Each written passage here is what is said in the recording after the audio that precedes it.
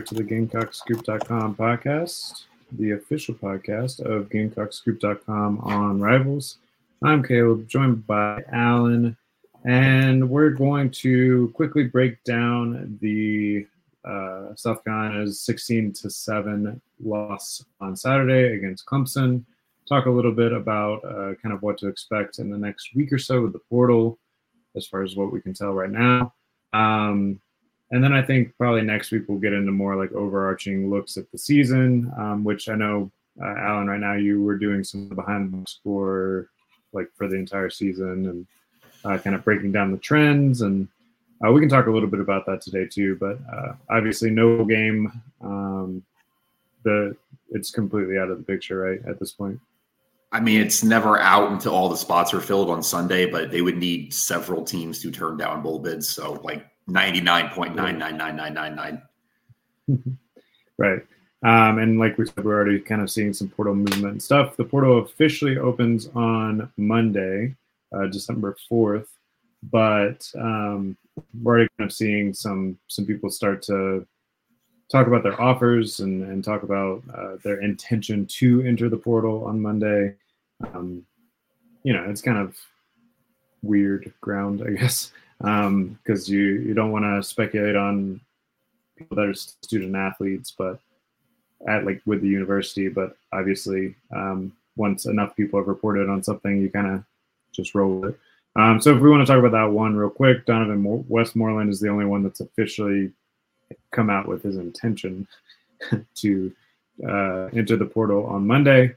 Obviously, playing time wise, that makes a lot of sense. That's not a big loss, and that's one of those that kind of feels like it could be just good for everyone involved. Clears up a roster spot. Westmoreland can find a place that maybe can contribute a little bit more. We'll see how that goes. And then as far as a couple of targets on South Carolina's end to maybe just go out and start thinking about. We've seen an offer out to tight end Tyler Neville. That's out of Harvard. So targeting the Ivy League again. And then an offensive lineman from Southern Miss, Jercon Scott. I've also heard some speculation on North Carolina's running back. Elijah Green. Correct. Which all three of those are positions, if you look at my weekly recruiting wrap-up from last week, that I said are likely candidates. Might be some targeting of the edge. Probably would like one more veteran wide receiver. And if Antoine Wells comes back as he says he is, it'd be nice to have someone on the other end there. So, a lot more stuff coming in the coming days. We already have the transfer portal tracker posted on the Insiders Forum on GameCocks.com. I will have a separate thread of potential targets and stuff going later today. It's about to be a crazy week. On every other note, except for football, men's basketball gets back in action tonight against Notre Dame. The women go to North Carolina later this week. We'll have full coverage of all of that as we kind of shift our focus towards spell, but obviously it's football season year round. So we'll talk football in every podcast and on the site all year long. Anyway, let's get into this football game. So obviously a defensive struggle. Clemson does not score an offensive touchdown, which obviously you would have taken pregame if you had kind of laid out that scenario. But they do score scoop and score touchdown on the second play of the game. And then gone out and throws an interception on the next play. So two of your first three plays are a turnover. You still kind of, fought your way back into it. You had a nice drive after that to cut the deficit 10-7. But really just never felt like the offense got going after that one nice drive. Defense played great, but you give up three career-long field goals to the Clemson kicker, and that's just kind of the way things go sometimes. Missed opportunities. There was a O'Donnell Fortune interception, potentially like pick six that slipped through his hands. That turns into a field goal. You get the ball back right before halftime with really good field position and go backwards. Don't get any points there. Just a frustrating game. I pretty much all the fun offensive fireworks happened in the first, 5 minutes of the game, and then it was pretty much over from there. What were your takeaways? Also, I guess the other thing I didn't mention just in the overall summation of what I saw is that crowd was ready to explode and immediately got the wind sucked out of it on that pick six, or at the scoop and score, I mean. And it felt like you really never got that full breadth of the season record crowd on Saturday night. I think my main takeaway, just kind of stacking up the whole thing, kind of looking at both that game and looking at where that game fits into what is now a completed season, is that's just what it was for more of the year than not. You scored a first quarter touchdown on offense. You put a really good drive together. We saw that at Georgia. We saw that against North Carolina.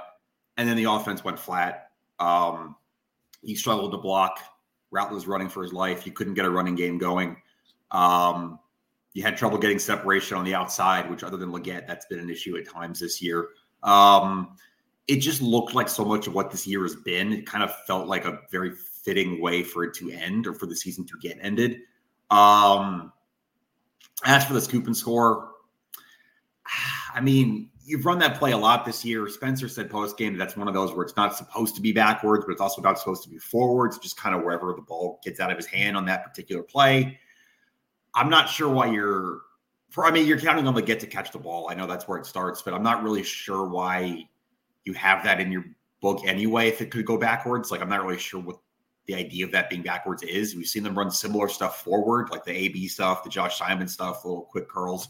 That's just a really, really tough break as early as it was the second snap of the game. And that just kind of felt like it set the tone for the whole night. And like you said about the crowd, you never really, even though you did tie the game later in the first quarter, you never really got it back. Yeah, I guess that's right. I thought, no, you never tied it. They had already made the field goal, so it was 10-7. But still, you were obviously within reach for the majority of the game. You just never could get it back together. At one point, you punted 1, 2, 3, 4, 5, 6, 7, 8 straight times, and then ended the game on a turnover on downs after that touchdown. So, yikes! 1, 2, 3, 4, 5 of those were 3 and outs as well. So the last one of those punts, I thought it was bad. I asked Shane about it post game. He said they thought about going for it, but they wanted to try to pin him down by the cockpit and maybe force a turnover or get a 3 and out. I thought it was bad, but also, like Shane said in the answer, we were 2 for 13 on third downs, what he said. I don't know how you can have confidence in a 4th and 7. I was about to, bring up that quote. He said something about the way you were playing on third down didn't give you much confidence. 4th down, which I do tend to agree with. And your defense was playing pretty well. I mean, again, like we talk about the defensive statistics, you gave up 200-something yards rushing, which is maybe not ideal, but a lot of that came, pretty late on that last drive. Even so, there weren't really any chunk plays running. Yeah, exactly. And you kept them out of the red zone for the entirety of the game until the last drive. Only gave up 9 points on defense. Like I said, very easily could have only been 6 points if O'Donnell Fortune holds on to that interception. Of that, I think, was enough to win the game. You just didn't have your own offense show up in any meaningful way to have it happen. But I don't know. From the way that the game script was going, I'm okay with the punt because your defense was playing pretty well. Maybe you felt like it was getting late early with the way your offense was playing, and it was worth going for it there. That's kind of what I was thinking. It was like 9.5 minutes. I was thinking you probably only get 2 possessions anyway. It ended up only being 1 more. So if you're punting there, you're counting on scoring every time you get the ball back at that point. Yeah, and by that point, your defense is a little gassed, and you are giving up longer drives and letting those runs kind of link together. if you want to talk about like some weird reffing, it definitely didn't go South Carolina's way, although I don't think you can blame a whole lot on that. But the scoop and score did feel like after a bunch of replays, it looked basically like right in the line, but you called fumble on the field, so you kind of had to leave it as it was on after the replay. There was another play early on where Cade Klubnik looked pretty dead to rights and kind of threw it away and didn't get a intentional grounding call that I think would have taken Clemson out of field goal range. Yeah, the second field goal. But again, those are a couple of little moments. It just felt like a weird game that the ball did not bounce the direction you needed to at pretty much any key time. Yeah, and we haven't even talked about this. I'll say it. I got it wrong. I think everybody did.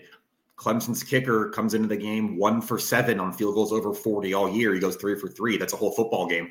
They win by 9. That's credit to him. I'm not saying like that's just not something I don't think any of us had that on the bingo card.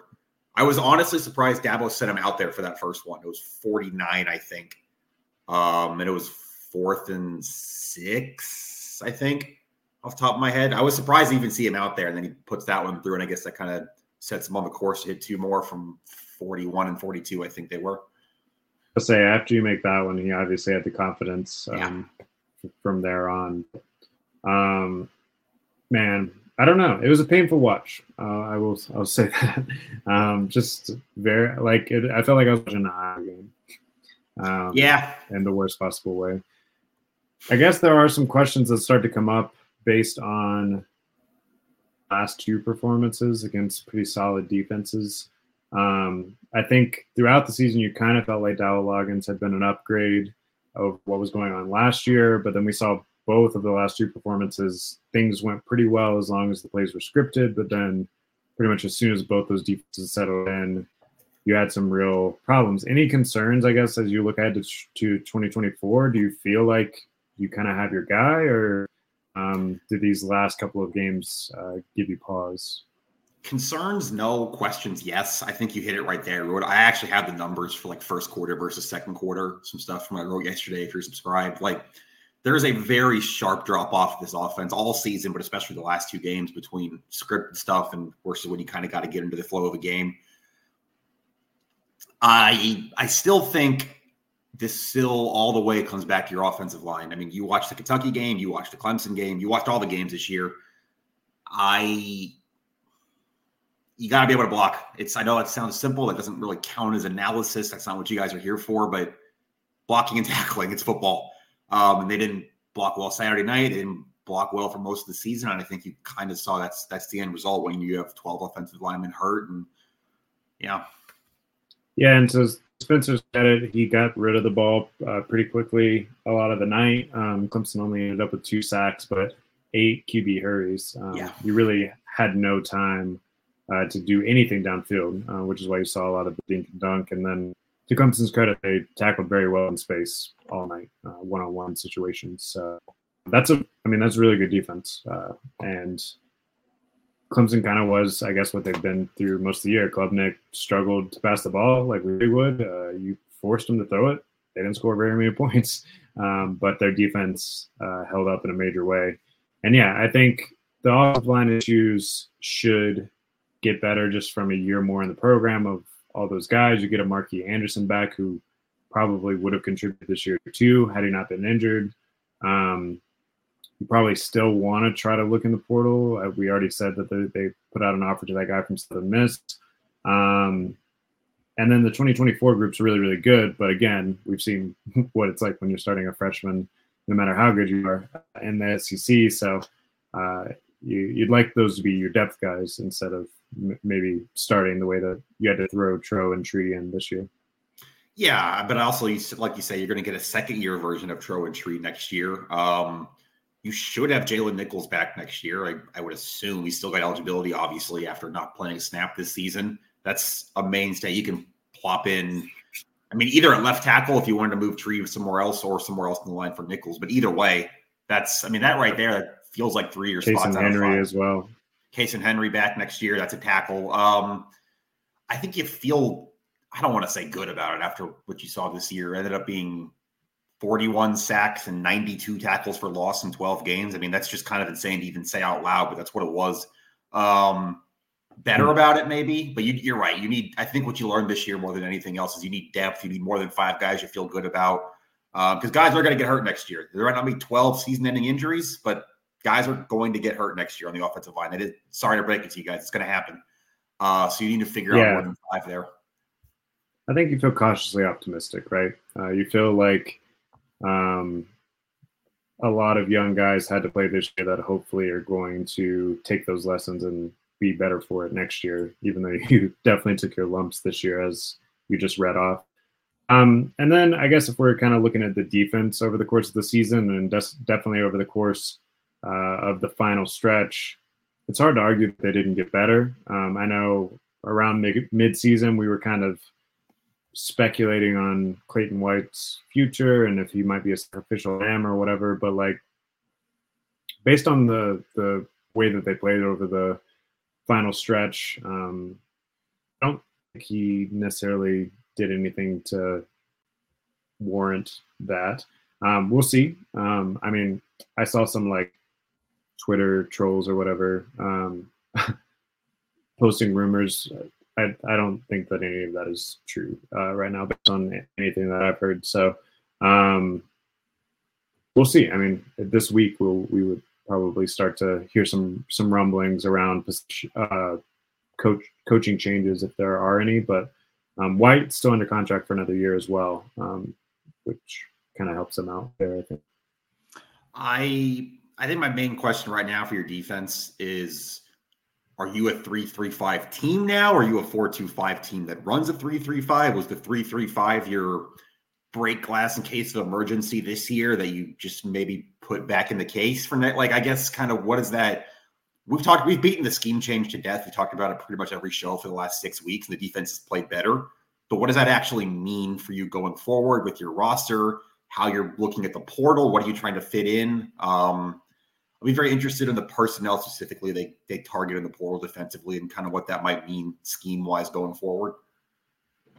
I mean, to me, it seems pretty difficult at this point to keep Bam Martin-Scott off the field. Yeah.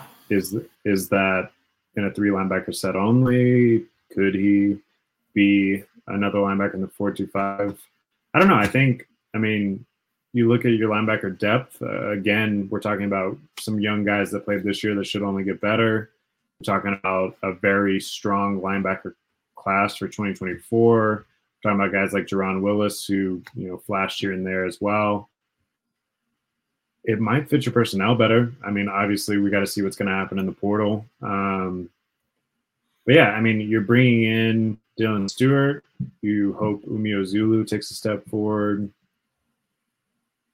Those guys, I think, could still play in the 3-3-5 as edge rushers or defensive ends or whatever you want to call them in that new system. So, yeah, I don't know. Well, I guess we'll have to see. It would be surprising if pretty much all that linebacker group is back, including Ben Martin-Scott, that you don't at least see some of it in every game. Yeah, I tend to think it fits your personnel better, but I also think you can't. I mean, it's for us to speculate, but you kind of have to have a plan in place before you target kids in the portal because you need to be able to sell where they fit. And I think that's where your questions for the immediate term come from.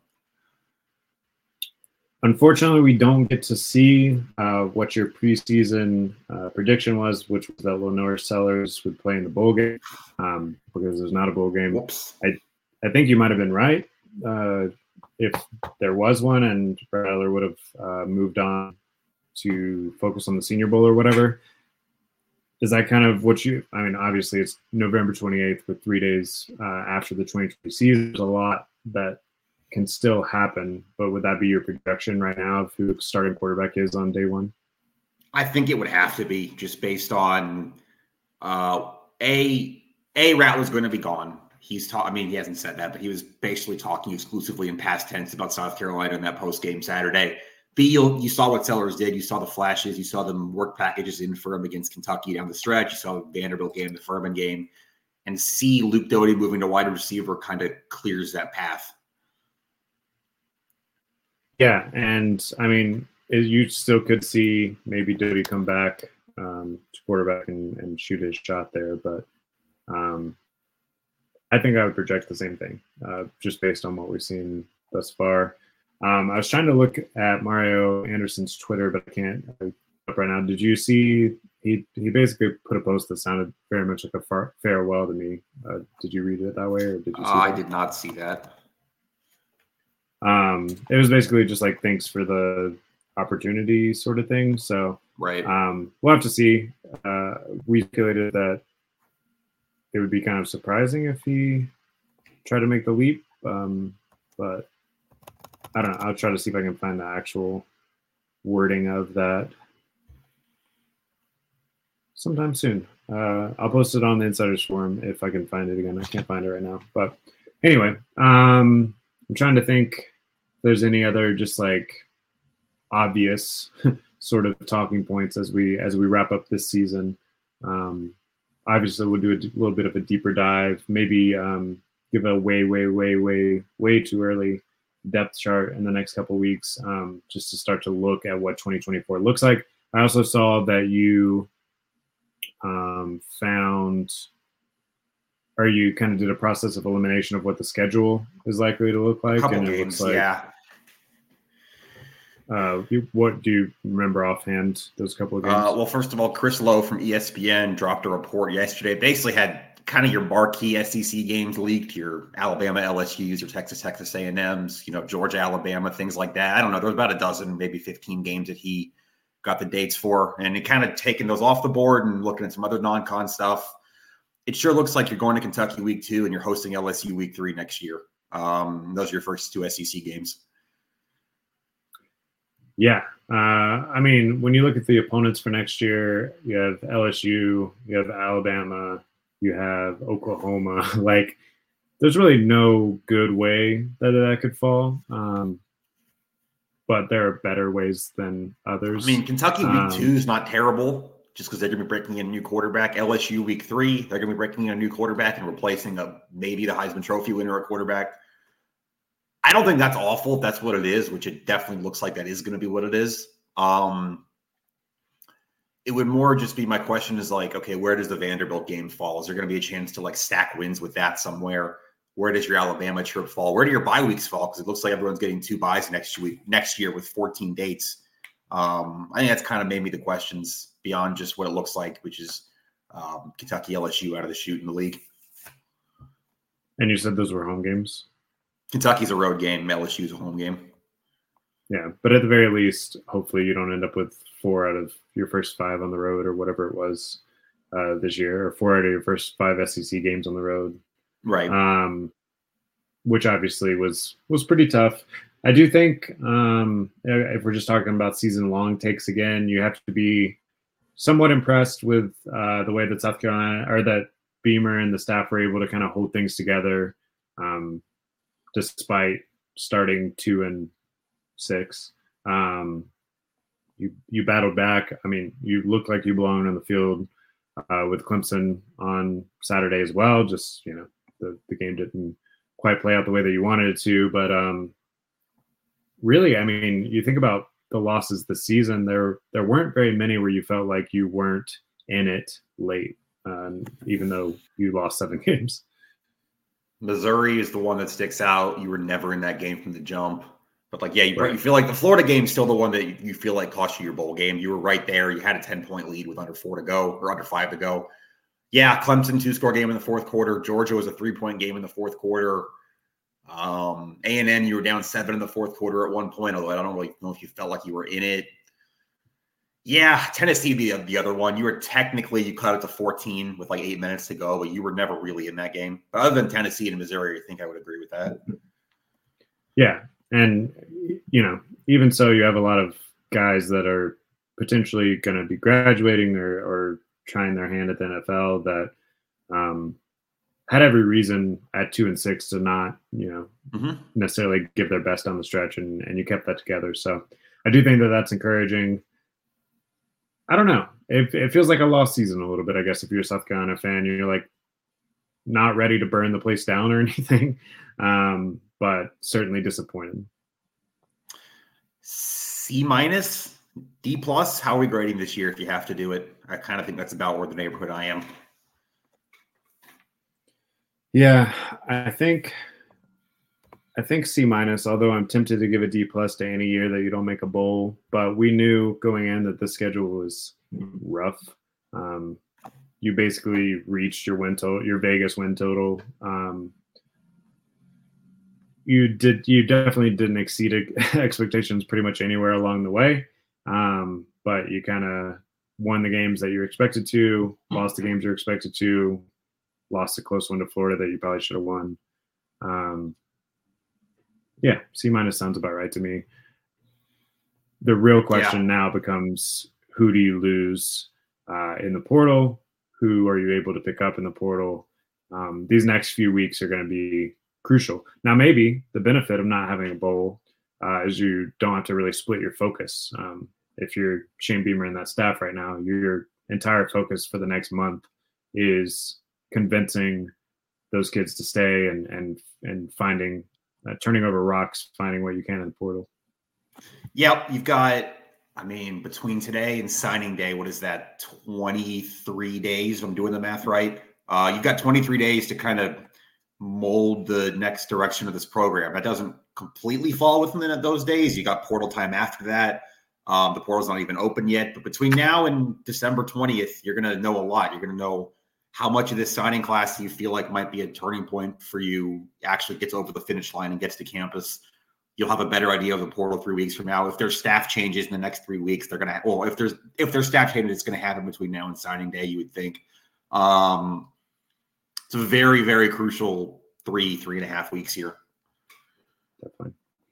All right. Well, that's about all I wanted to hit on for today. I mean, obviously, if you watched that game on Saturday, everything that needed to happen was kind of over in the first quarter. And obviously we didn't know it then, but that's kind of how it played out. But anyway, we will have plenty more on South Carolina versus Notre Dame tonight. That's a pretty big test. One of the few tests left in the non-conference for the men who are undefeated and received a few votes in the AP voting this week. So, right on the cusp there. And then we'll have tons of portal coverage over the weekend and into next week as all that starts to open up and the chaos begins. We will be back here. We'll probably go back to once a week for now. So we'll be back here at the beginning of next week to kind of talk about the portal and talk about everything that happened over the weekend. Until then, this has been the GamecocksScoop.com podcast. We'll see you later.